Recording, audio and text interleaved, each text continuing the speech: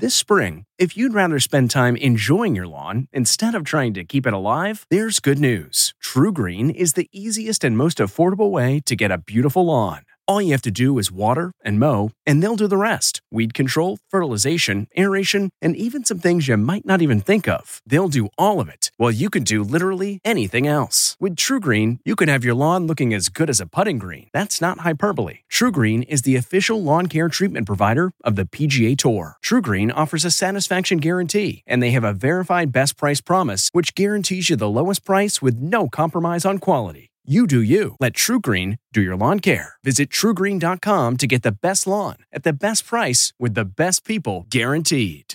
This episode is brought in part to you by Audible, your go-to destination for thrilling audio entertainment. Whether you're looking for a hair-raising experience to enjoy while you're on the move or eager to dive into sinister and shocking tales, Audible has an exclusive collection of thrillers from best-selling authors that will keep you on the edge of your seat. Like James Patterson's first audio-only thriller, The Coldest Case. Experience stories like never before, where every chilling detail is brought to life by captivating sound design. Plus, as an Audible member, choose one title a month to make yours forever. And now, new members can try Audible free for 30 days. Just visit audible.com/WonderyPod or text WonderyPod to 500-500. That's audible.com/WonderyPod or text WonderyPod to 500-500.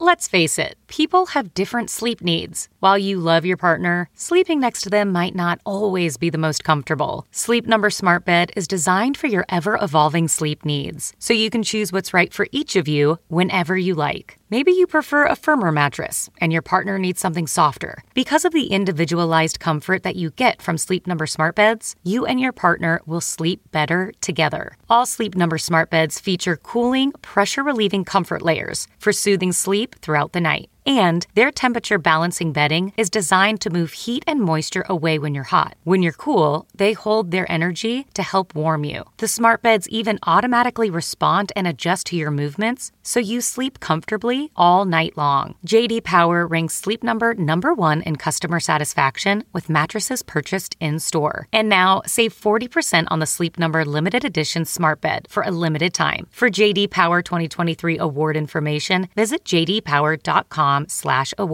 Only at a Sleep Number store or sleepnumber.com. What makes a life a good one? Is it the adventure you have?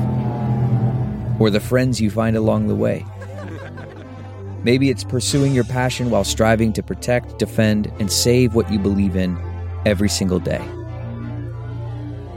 So what makes a life a good one? In the Coast Guard, we think it's all of the above and more. But you'll have to find out for yourself. Visit gocoastguard.com to learn more.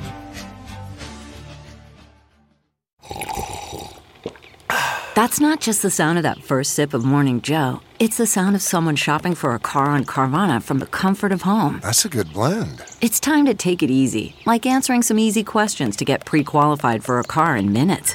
Talk about starting the morning right. Just like customizing your terms so your car fits your budget. Visit Carvana.com or download the app to experience car shopping the way it should be. Convenient, comfortable.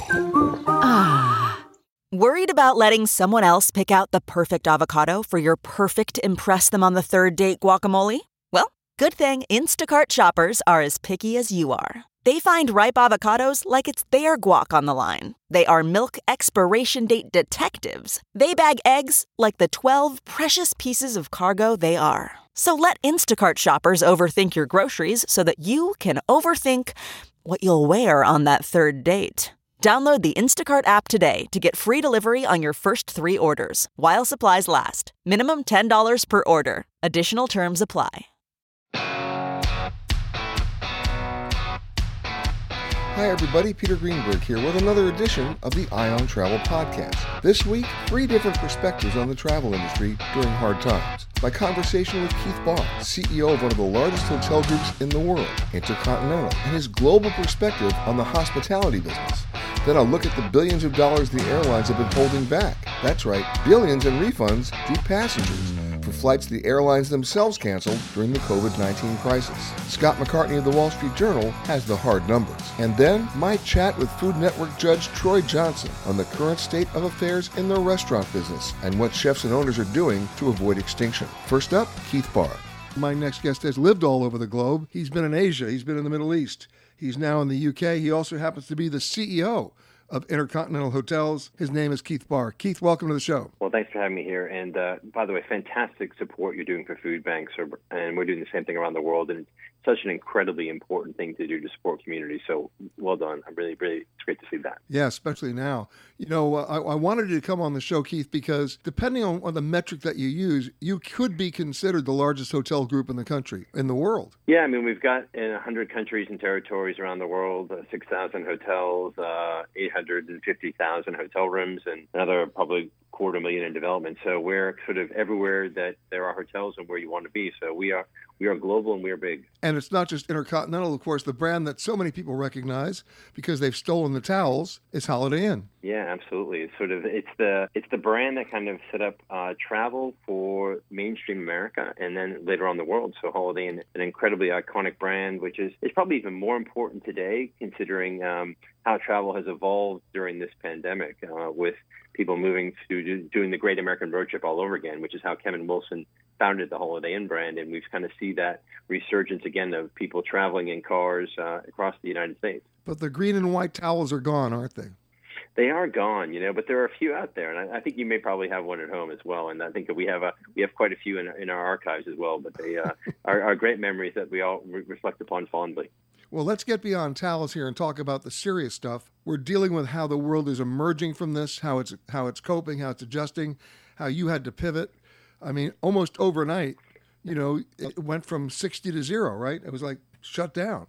And how are you coming back, and what are you doing to come back? Yeah, I mean, we have been through 9/11. We've been through the financial crisis and financial disasters and tsunamis, and we've never faced anything like this as an industry. And it's been incredibly challenging. And I think where I say we are today is we're recovering, we're resilient, but it's tough out there. We now have about 95% of our hotels open globally. Most of our hotels were open up in the United States, and we're seeing travel begin to come back. But clearly it's challenged by whether it's country closures, restrictions between state-to-state travel in the United States, social distancing measures. So the industry's recovering, but it's a really, really tough time. And, we're trying to do everything we can to make sure our guests feel safe, our colleagues are safe, and that we're working to support our businesses around the world. Now, obviously, you and every other hotel brand have come up with some very specific and high-tech,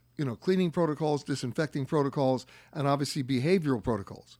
Yeah, we had great standards in place beforehand with the IHG Way of Clean. We had worked with world-class companies like Ecolab and Diversey to make sure we're using the same chemicals that are used effectively in hospitals. But then we reached out to the Cleveland Clinic, a world-class leader in understanding kind of pathogens and things like that. They're saying, how can we enhance our protocols and making sure we're doing all the right things in our hotels? And that's what we've really been focused on, is making sure that we're operating our hotels in a way that is safe for our colleagues, safe for our customers, and enabling people to have still a great experience. But it's a challenge, to be very open about that. I traveled recently to one of our hotels in France, and they did an amazing job. And you're seeing how hard our colleagues have to work, where, wearing personal protective equipment, socially distancing, how we're changing how restaurants operate, what we've had to take out of guest rooms, which are high-touch items, and the additional cleaning we're putting in too. But we're trying to make sure that all of our guests around the world have a safe experience and a good experience as they want to begin to travel. One of the unintended byproducts of what you took out of the hotel room is very pleasing to me. You got rid of all the tent cards, all the paper. Yeah, you're absolutely right about that. So speaking of that, I was in France, and you walk into. I brought my wife and my 2 daughters, and I wanted to experience it as a guest and see what our hotels like. And you walk in the room, and a lot of the clutter was gone, but there were QR codes in many places. And I brought my phone out and scanned the QR code, and there was the room service menu. There was the guest services directory, and it really made me think and talk to our teams about going, should any of this come back in? Reality is, in the day and age of digital and the day and age of mobile, Can we be more sustainable by taking things that are basically disposable out of rooms, high touch, and do it a different way too? And so I think that you'll see that is the future of what's going to happen in hotels, is that it'll be much more digital, much more mobile oriented going forward, and a lot less clutter in the rooms. Right before the pandemic, I'm sure you're a part of this, hotels started shifting away from those individual plastic bottles of shampoo and conditioner and body lotion and replacing them with like wall units in the actual showers with larger dispensers.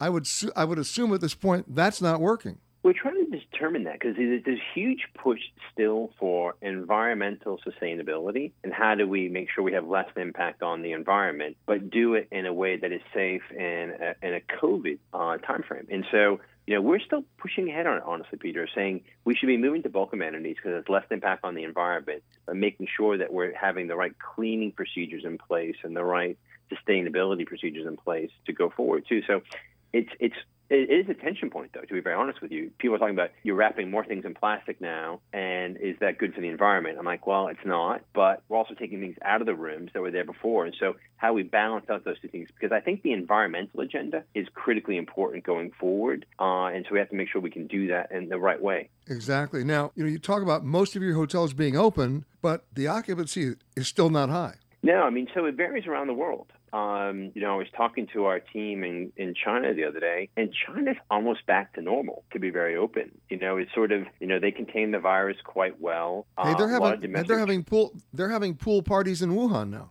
Pool parties in Wuhan. We're having record occupancies in resorts. It really kind of, it's kind of almost back to normal.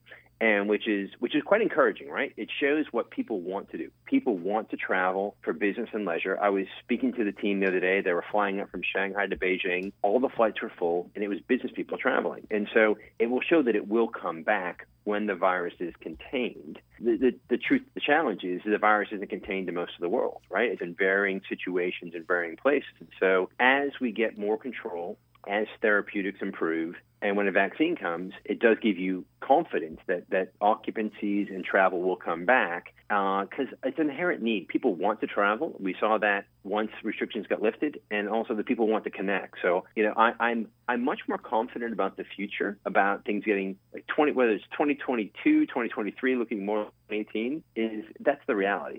We will get back to where we were. It's just going to be a bit of a challenging time between now and then. And then the question, of course, becomes, can you financially survive at 25% occupancy until that point happens? So if you look at our state now, the U.S. is pushing kind of now, because our extended stay portfolio is running kind of about 70% occupancy. Our mainstream hotels are running 50%. So the bulk of our hotels, the Holiday Inns, the Holiday Inn Expresses, and so forth in the U.S., are at a level that's quite sustainable. The real challenge is going to be urban and also big box kind of convention, exhibition hotels. They're going to be struggling for a while. Yeah, that's one of the real challenges that the industry is going to face. How do groups, meetings, events, conventions, exhibitions come back in a COVID environment? And I think that we're all trying to sort through that. We can understand how small meetings take place, and we're seeing those already start to happen. It's the big gatherings, and I think that's going to be a real challenge for the industry. And also, places like New York, we're already seeing a number of hotels in New York decide that they're just not going to reopen. And the fact we've seen that. And that brings Yeah. me up to my next item up for bids here on The Price is Right, and that's most people don't realize, consumers don't realize, that even though they recognize the Holiday Inn brand and the Intercontinental brand or Marriott, Hilton, Hyatt, whatever, most of your companies are management firms. And not everybody has equity in the buildings that they're managing. And so your real challenge, of course, is to deal with the owners and their financial stability, because they're really hurting in many cases. If you look at the foreclosure notes, the percentage about a year ago, which would be normal, by the way, of hotels that might be facing foreclosure was something ridiculously low, like 1.8%. Today, the number of hotels where the owners have missed debt service and they haven't made their payments is over 22%. That's a little scary. It's a big issue for the industry. And, when this all started, I talked to our teams around the world and said, we've got a number of constituents out there. We've got customers, colleagues, owners, shareholders, and government. And how, at the end of this, do we do the right thing? How do we manage that? And so with our owners, like, for example, we cut some of our fees. We gave them relief on capital spending. We gave them relief on payment terms and so forth. So we've really been focusing on the liquidity of our owners in the thousands of hotels around the world, because, I mean, we have thousands and thousands of owners of these hotels. And how do we help them get through this? Because we want to be seen as being part of the solution, again, doing the right thing. And so that's been critical, Peter, from the day one for us of how do we help all these owners get through it and support them the way we can, because we've got a big balance sheet. We're a big global company, and enabling them to kind of weather the storm. And I think we've done a good job. I mean, you kind of look at the U.S. now, where our ownership base is now, the vast majority of them, they're at a place now where the hotels are operating, they're covering their debt service, they're paying their bills, and they're employing people, which is critically important because this industry employs 1 in 10 people globally in hospitality and tourism, and it's critically important to job creation. And so we're trying to make sure that we're helping make that continue to go forward and be, again, part of the solution. And, of course, there's the consumer aspect of all this. I'm sure you saw the story that ran earlier this week when United Airlines announced that for the first time in recent memory, they were going to permanently get rid of those dreaded draconian ticket change fees, and then American and Delta followed suit. Are you doing similar things at Intercontinental where you're not going to give people cancellation fees, or you're going to cut them some slack on reservations? Yeah, we did that months and months ago, where we basically said we want people to be able to book with confidence, because we recognize that people want to travel, but things are constantly changing. I live here. I grew up in the U.S., but now I'm living here in the U.K. But every week something changes here. I can go to Portugal one week, I can't go next week. I can go to France one week, I can't go next week. People want to be able to book with confidence, and so what we've said is you can book your reservations. Don't worry about cancellation now, because we want to make sure that you have the opportunity to travel if you can, and which is good for you personally and for your well-being and for your family, but don't worry about cancellations too. So we did that a long time ago, and we're very committed to that, and we will continue to be too, because what we really want to do is enable people to travel, because it is such a good thing for people personally and professionally, but we also don't want to make sure that it creates any stress in people's lives now, because there's enough stress out there. And, when you take a look at business travel being essentially moribund in many cases, the really hope, at least in the short term, is to generate and stimulate leisure travel. And you got to give people a reason to go in an uncertain time when, as you said, things can change. Yeah, I mean, I was amazed at the pent-up demand in leisure travel around the world. You saw that once restrictions lifted, people were desperate to go on holiday, desperate to take that vacation. But they wanted to do it on their terms. So we saw, again, the Great American Road Trip take place in the U.S. I saw many of Facebook posts from my friends from university with their kids who were in high school driving, doing national parks and going to lakes, and wanting to do that. And we've seen that happen around the world, that people do really want to travel from a leisure standpoint. Long haul is going to be tough, Peter, because people are a bit more concerned about getting on a 10-hour, 12-hour flight going someplace. But it will come back, right? I mean, because I know that, you and I love to see the world. We love to meet people, experience cultures, and it will come back. And we were at a record period of time for this industry before the pandemic, and I have to remind people about that, and it will come back. We will be back. Well, you know what? If you want me to come back to a Holiday Inn, you got to bring back the green and white towels. You got to promise me. I know you love those towels. I know. So I probably have to have them specially printed just for you at some point. Keith Barr, everybody, the CEO of Intercontinental Hotels. Keith, thank you so much for joining us, and you can go to bed now. Thanks, appreciate it. It's a bit late here, but great to talk to you as always.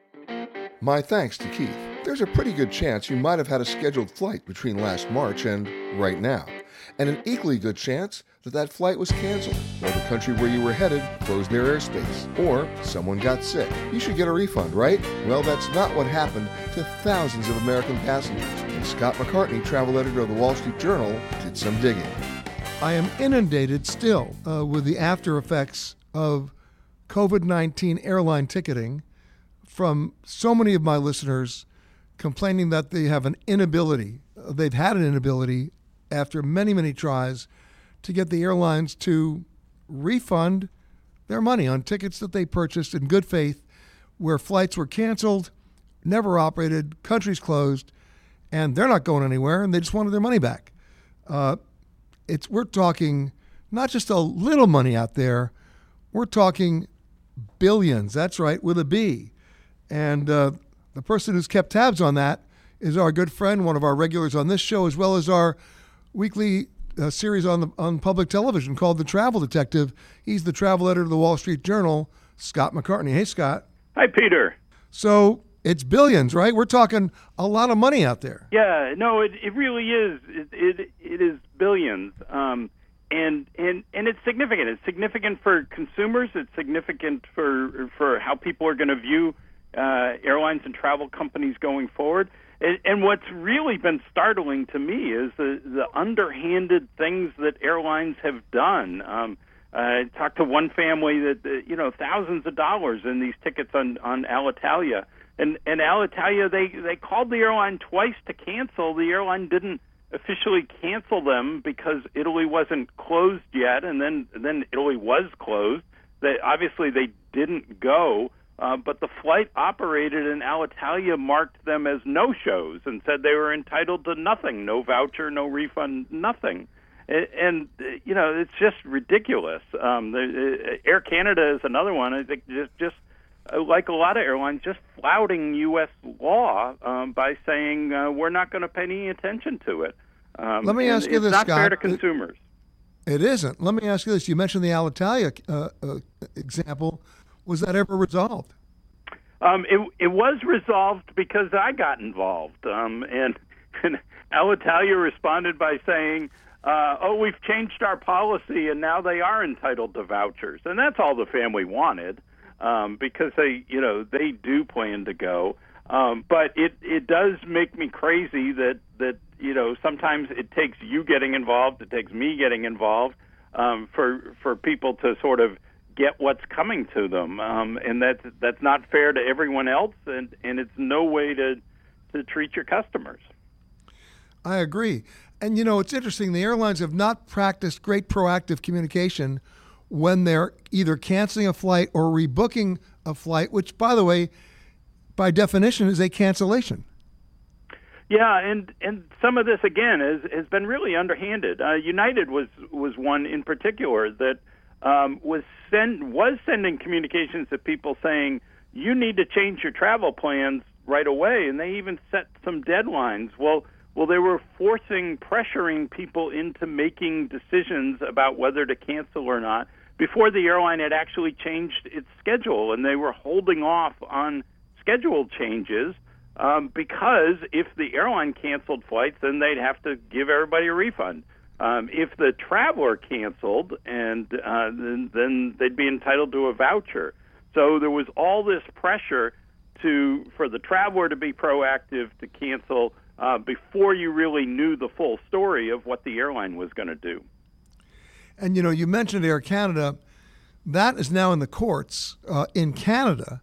And just to update everybody, any airline flying to the United States, foreign or domestic, any airline flying within the United States, most likely domestic, if they cancel your flight under the current U.S. Department of Transportation rules, you are entitled to a full refund back to your original form of payment, even if what you had purchased was a non-refundable ticket.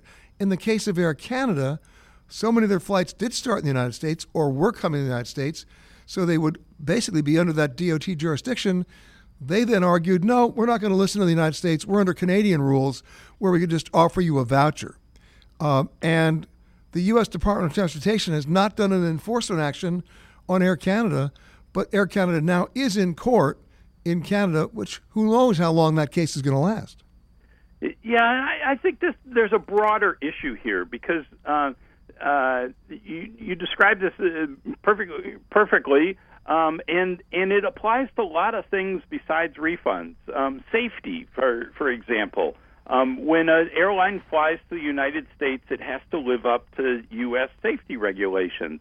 And if the new norm is, home rule is all that matters, then I think that has really broad implications for travel. I mean, I think there's a lot more at stake here that the U.S. Department of Transportation is not enforcing and is not holding airlines accountable to. And I really think they need to step it up. And with Air Canada said, well, the Canadian Department of Transportation says we can ignore the U.S. Well, there's no other example in U.S. foreign policy where another country just gets to say we're going to ignore U.S. law when we're operating in the U.S.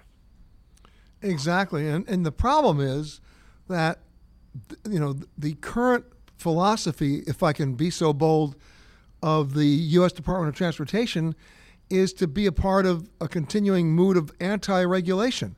So the problem is they haven't really done an enforcement. They sent letters saying, could you please be nice, or could you please remember our rules? When was the last time you got pulled over for speeding and the police officer said, could you just please remember our rules? You get a ticket.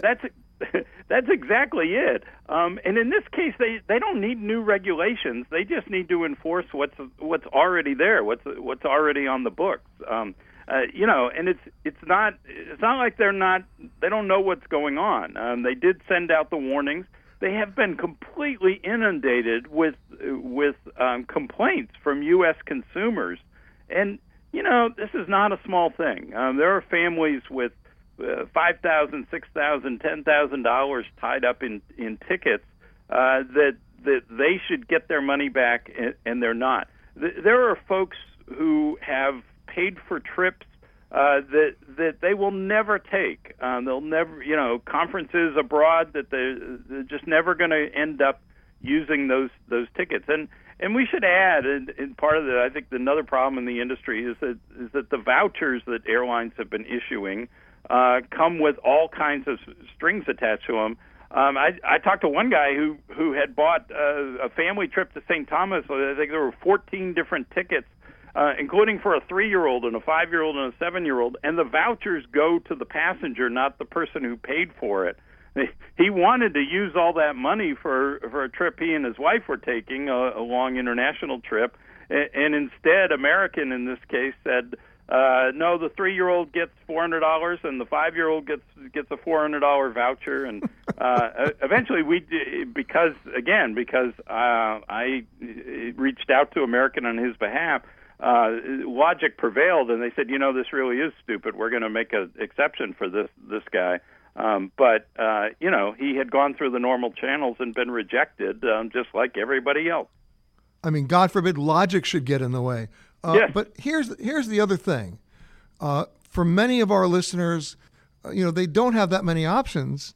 They can dispute the charge on their credit card bill if they do it within a certain amount of time, and that time is basically expired by now. So the other option that they have, again, we have to deal with statutes and limitations, is going to small claims court. And as long as your claim is for under $7,000, I think it's $7,500 in damages, you can have that court case heard in small claims court.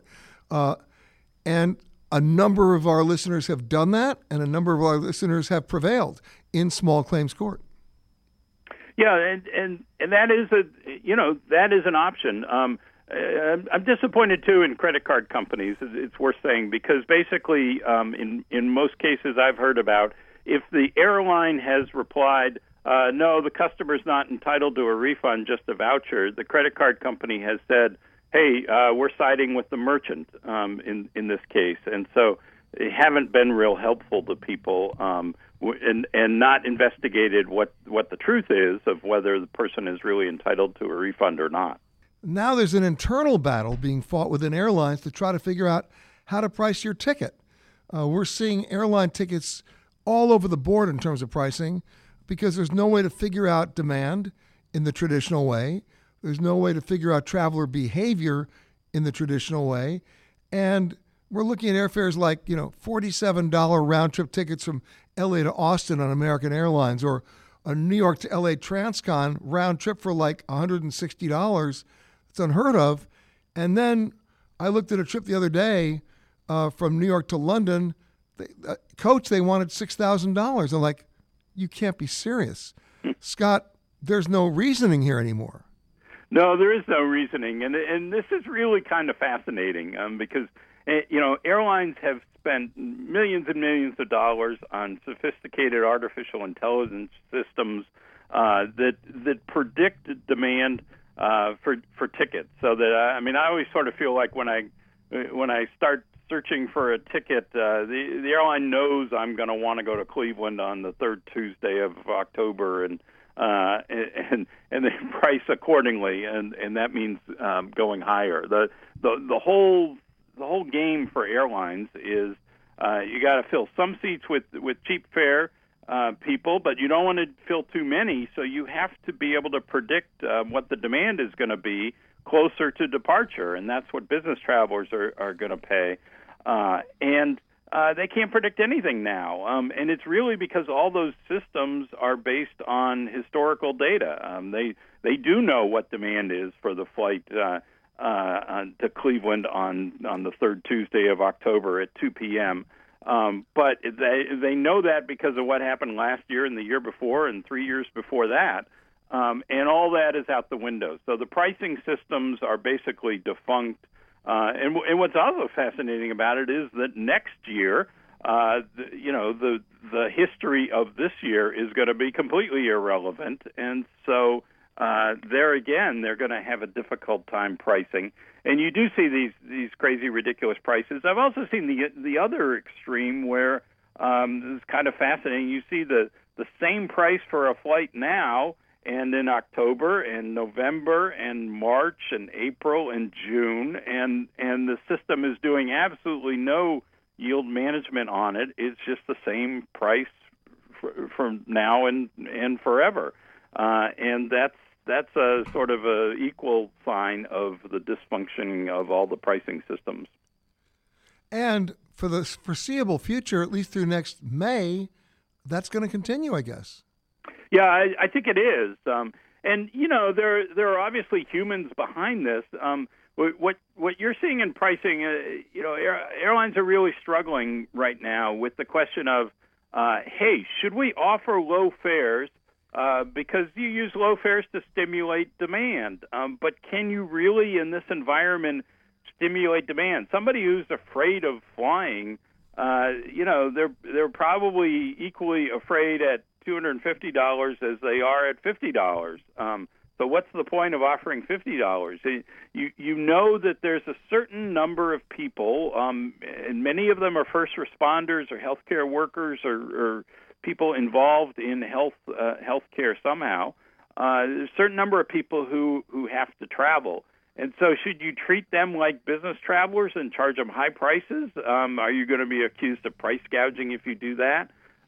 Should you, most airlines have sort of settled into, well, let's offer a decent fare, $100, $200, $300, no more, and get a decent price out of the people who are traveling, and not worry about trying to offer great sales to get people flying again. That'll come later, or offering really high fares. Now, 6,000 to London, I mean, basically they don't want passengers. They're flying those trips for cargo only.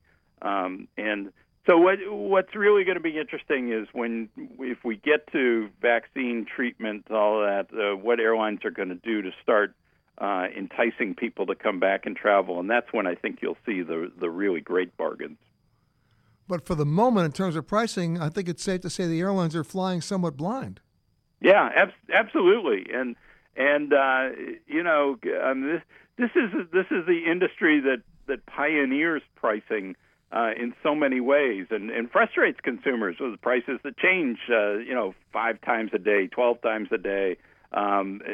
People get really crazed when they're shopping and the price suddenly jumps up and all that.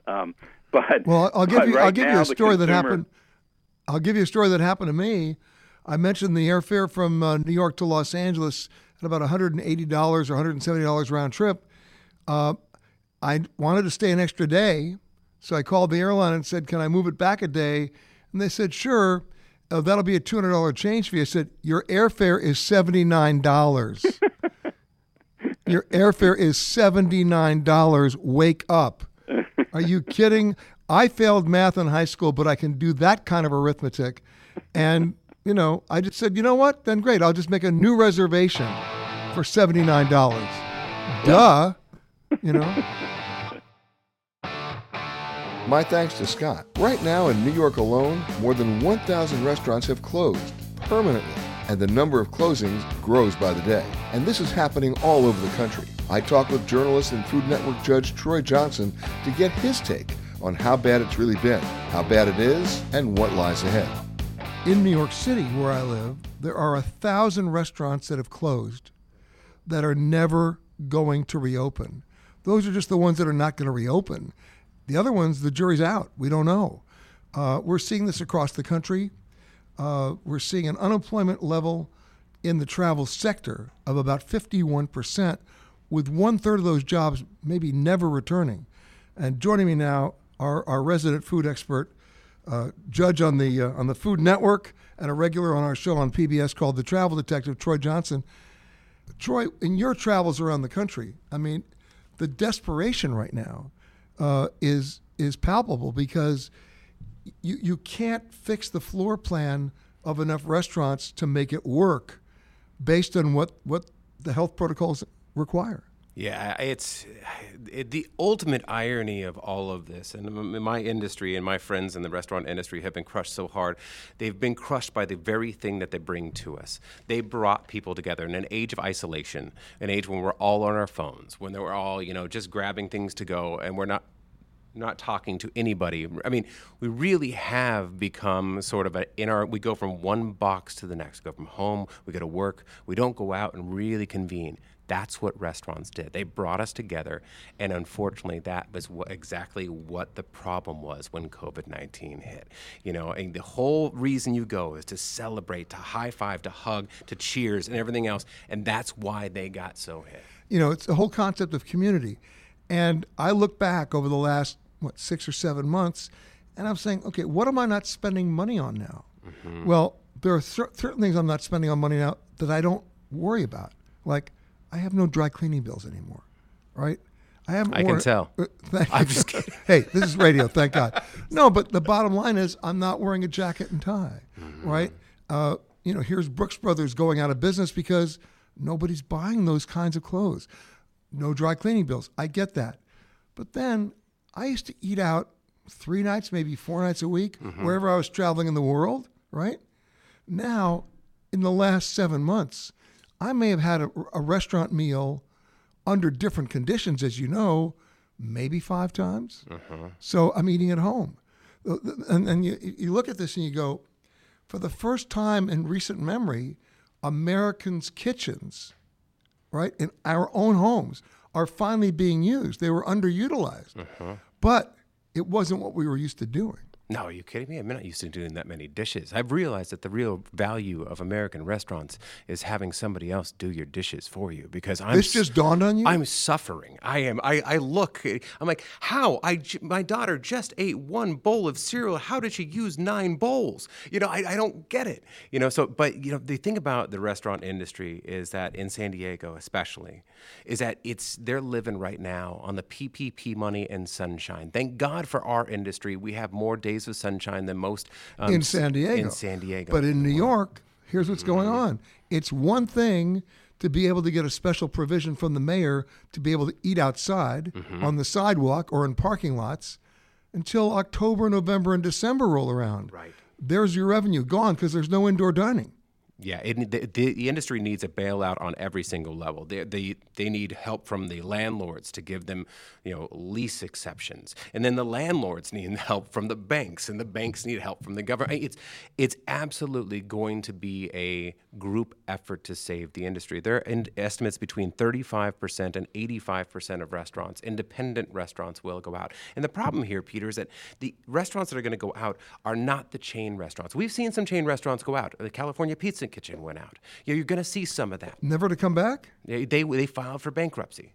So I mean, you're going to see some of that, but you're going to see mostly mom and pops who don't have the financial largesse behind them and investors to be able to survive something like this economic dark winter. Exactly. Yeah, so it's going to be brutal. But the good things that you're going to see are a few things. Before we get to the good things, okay, let's talk about some of the brands. Mm-hmm. You talk about the chains, right? Mm-hmm. You see retail going out. Yeah. I mean, in New York City, 1 out of every 2 stores on Madison Avenue is closed and not coming back. Mm-hmm. That's outrageous, right? But it's true. Yeah. And then some of the other brands that we know, don't laugh. I mean, you look at the airport retail food, they're not coming back. What's happening to Cinnabon? Mm-hmm. By the way, I haven't had one in a long time. But they smell delicious. Oh, my God. They're lethal. But I mean, right? Or Krispy Kreme or things that we used to take for granted. Where are they? Where'd they go? Where is the turnaround? Because we already can surmise that 1/3 of those jobs are not going to come back. At least 1/3 of those restaurants are not coming back. Now, I mentioned 1,000 restaurants in New York closing and never coming back.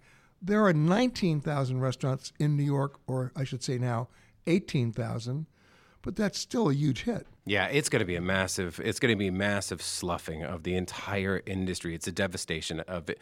That industry more so than almost anyone's, except for possibly live music venues, and event spaces and that sort of thing. Here's the good things that are going to come out of this that I've been talking with restaurateurs every single day since this started. A few of the good things are this. The laws that are being momentarily changed are going to be permanent. A lot of alcohol to go. A lot of states did not allow. Oh, great for states where people drive in their cars. Right. Yeah. Well, but we can be responsible and we can take some sort of ride sharing, and take cocktails. Or we could, but no. Yeah. So, but that allows restaurants to make a little bit more income that they never had because they don't make money on food. They make money on alcohol. They make money on that bottle of wine. They make money on that cocktail that they spent, months researching. That's what really pays the bills in a restaurant. That sort of thing is going to probably be permanent in California. We'll see. Liquor laws are going to have to be changed. Liquor laws are most likely going to be changed. Also, what you're going to get is you're going to get a taking. And that's not California. That's U.S. That will probably be across the U.S. I mean, it's usually a state-by-state measure, but I would see a lot of states are going to make that change permanent in an effort to help the restaurants because this isn't a month-long thing. When this is. By the way, if they don't change it across the U.S., you'll see people doing what they used to do in the old days, crossing state lines to go get something to drink. Absolutely. And this is not going to be a few months thing. Even when we have a vaccine, even when we think that it's over, the reverberation of the economic impact on the restaurant industry is going to last for years for them to take back. So they got to keep some of those things. Okay. Now, we've seen a number of other developments during COVID-19. Menus being simplified, right? Fewer items on the bill. Absolutely. Right? Fewer items available for delivery just because of the nature of the food itself. Is that going to change? That's going to be. Most of the chefs that I've talked to have said that while this is one of the worst things that it could ever happen to them, it also made them streamline their businesses, and it also made them figure out what was cost effective, what was a new way of doing business. Some of the places that would have never thought about doing takeout to go now have realized that no, we can do this, and we can make some meals that actually carry pretty well, and have this be an existing business plan for us, along with our dine-in once it all comes back. Okay, now I got to talk about the big bad elephant in the room, and that is the delivery service markup. Oh my God! Right, this is killing restaurants. Absolutely killing restaurants. Right. I mean, I've talked to restaurateurs who are telling me that the markup is like 30% in some cases for the delivery fees that they're paying for these guys, the Grubhubs and all those guys delivering. Where do you find the solution there now? Now, there is not a solution except for in the immediate term. And a lot of cities are doing this. Portland's done this. New York's done this. San Francisco's done this. LA's done this. The city councils have voted to put momentary caps on how much of a percentage those third-party delivery apps, Grubhub, Uber Eats, Postmates, how much they can charge the restaurateur. Because you're right, Peter, it's 25 to 30%. When you're talking about a restaurant that's your profit. That's your profit. This restaurant only makes 7% profit margin on any sale. Then that third-party delivery app's taken 30. So the city councils have stepped in and said you cannot charge more than 10 or 15. That's got to happen in the short term. And then in the long term... Well, that explains to me why I see so many signs in restaurants saying, please call us directly. Do not use third-party delivery apps. And I apologize if they can't make money, if they have to figure out a different way to make money, because you cannot charge a restaurateur, especially during a pandemic, 25 to 30% of their profits on every single order. It is absolutely killing them in a time of dire need. So please go directly through the restaurant or call, through the website, call them, pick up, get them. Through the restaurant's own website. Own website, exactly. So, the third-party delivery apps need to go. And the last part that's going to be a silver lining is that you're going to get these cities taken back for the people and not cars. San Diego, where I live, we have a big problem with that. We've been built for car culture and not so much for walking and public promenades and things like that. Now you see, in order to survive, they've let the restaurants spill out in the streets and create these outdoor dining spaces. Those are going to stay. They're going to start shutting down a lot of streets, maybe permanently. They've been talking about doing... We're shutting them down in New York. Yeah, and giving it back to the people. We've seen time and time again that when you take public space back from cars and give it to people, it is a win-win, and it makes everybody feel better about their city. But people have to become better drivers because we've had a couple of accidents in New York where cars are crashing into diners. Yeah. I mean, well, I've seen the way people drive in San Diego, and it's not encouraging. Let's just say no. That. Yeah. No, they're going to have to change liquor laws. They're going to have to change traffic flow. Mm-hmm. Right. Yeah. And they're going to have to change the way we do delivery because, as you say, that markup is killing the owners. Yeah, and it's going to absolutely revolutionize the way that they do business at a core molecular level. Right, and maybe in New York I can order a grilled cheese that's not $32.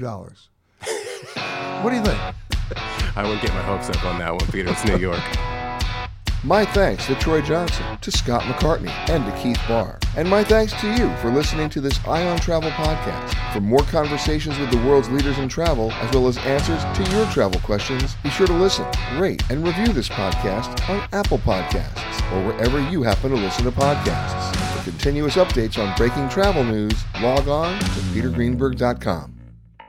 It was the biggest scandal in pop music. The stars of Milli Vanilli, the Grammy-winning multi-platinum R&B phenomenon, were exposed as frauds. But none of this was their idea. So whose idea was it? Enter German music producer Frank Farian. He saw the success of acts like Michael Jackson and Prince, and he wanted in, no matter the cost. So he devised the perfect pop heist. Two once-in-a-lifetime talents who were charismatic, full of sex appeal, and phenomenal dancers. The only problem? They couldn't sing. But Frank knew just how to fix that. Wondery's new podcast, Blame It on the Fame, dives into one of pop music's greatest controversies and takes a never-before-heard look at the exploitation of two young Black artists. Milli Vanilli set the world on fire, but when the truth came out, Rob and Fab were the only ones who got burned. Looking back now, it's hard not to wonder, why did everyone blame them and not the man pulling the strings? Follow Blame It on the Fame, Milli Vanilli, on the Wondery app or wherever you get your podcasts. You can binge all episodes of Blame It on the Fame early and ad-free right now by joining Wondery Plus.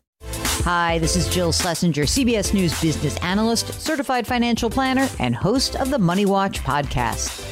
This is the show where your money is not scary. It is a show that's all about you. It's your questions that make it possible for me to provide unconventional and entertaining insights on your money, and maybe more importantly, on your life. Follow Money Watch wherever you get your podcasts. You can listen ad-free on the Amazon Music or Wondery app. The Hargan women seem to have it all. From the outside looking in, we were blessed. My mom was amazing. But as detectives would soon learn, there was a lot going on inside the Hargan household. Ashley and I have been calling my mom and the house and Helen. Okay. No one's answering. 63-year-old Pamela Hargan gunned down in her own home. Her youngest daughter, Helen, lay dead upstairs. Patrol, when they arrived, assumed or thought that there might have been a murder-suicide. But for the detectives on the scene, there were things about the scene itself that were concerning to us on day one. Who would want to kill their mother and their little sister? There is no boogeyman here. It is exactly who we think it is. I'm Peter Van Sant from 48 Hours. This is Blood is Thicker, the Hargan Family Killings. Listen to Blood is Thicker, the Hargan Family Killings, wherever you get your podcasts.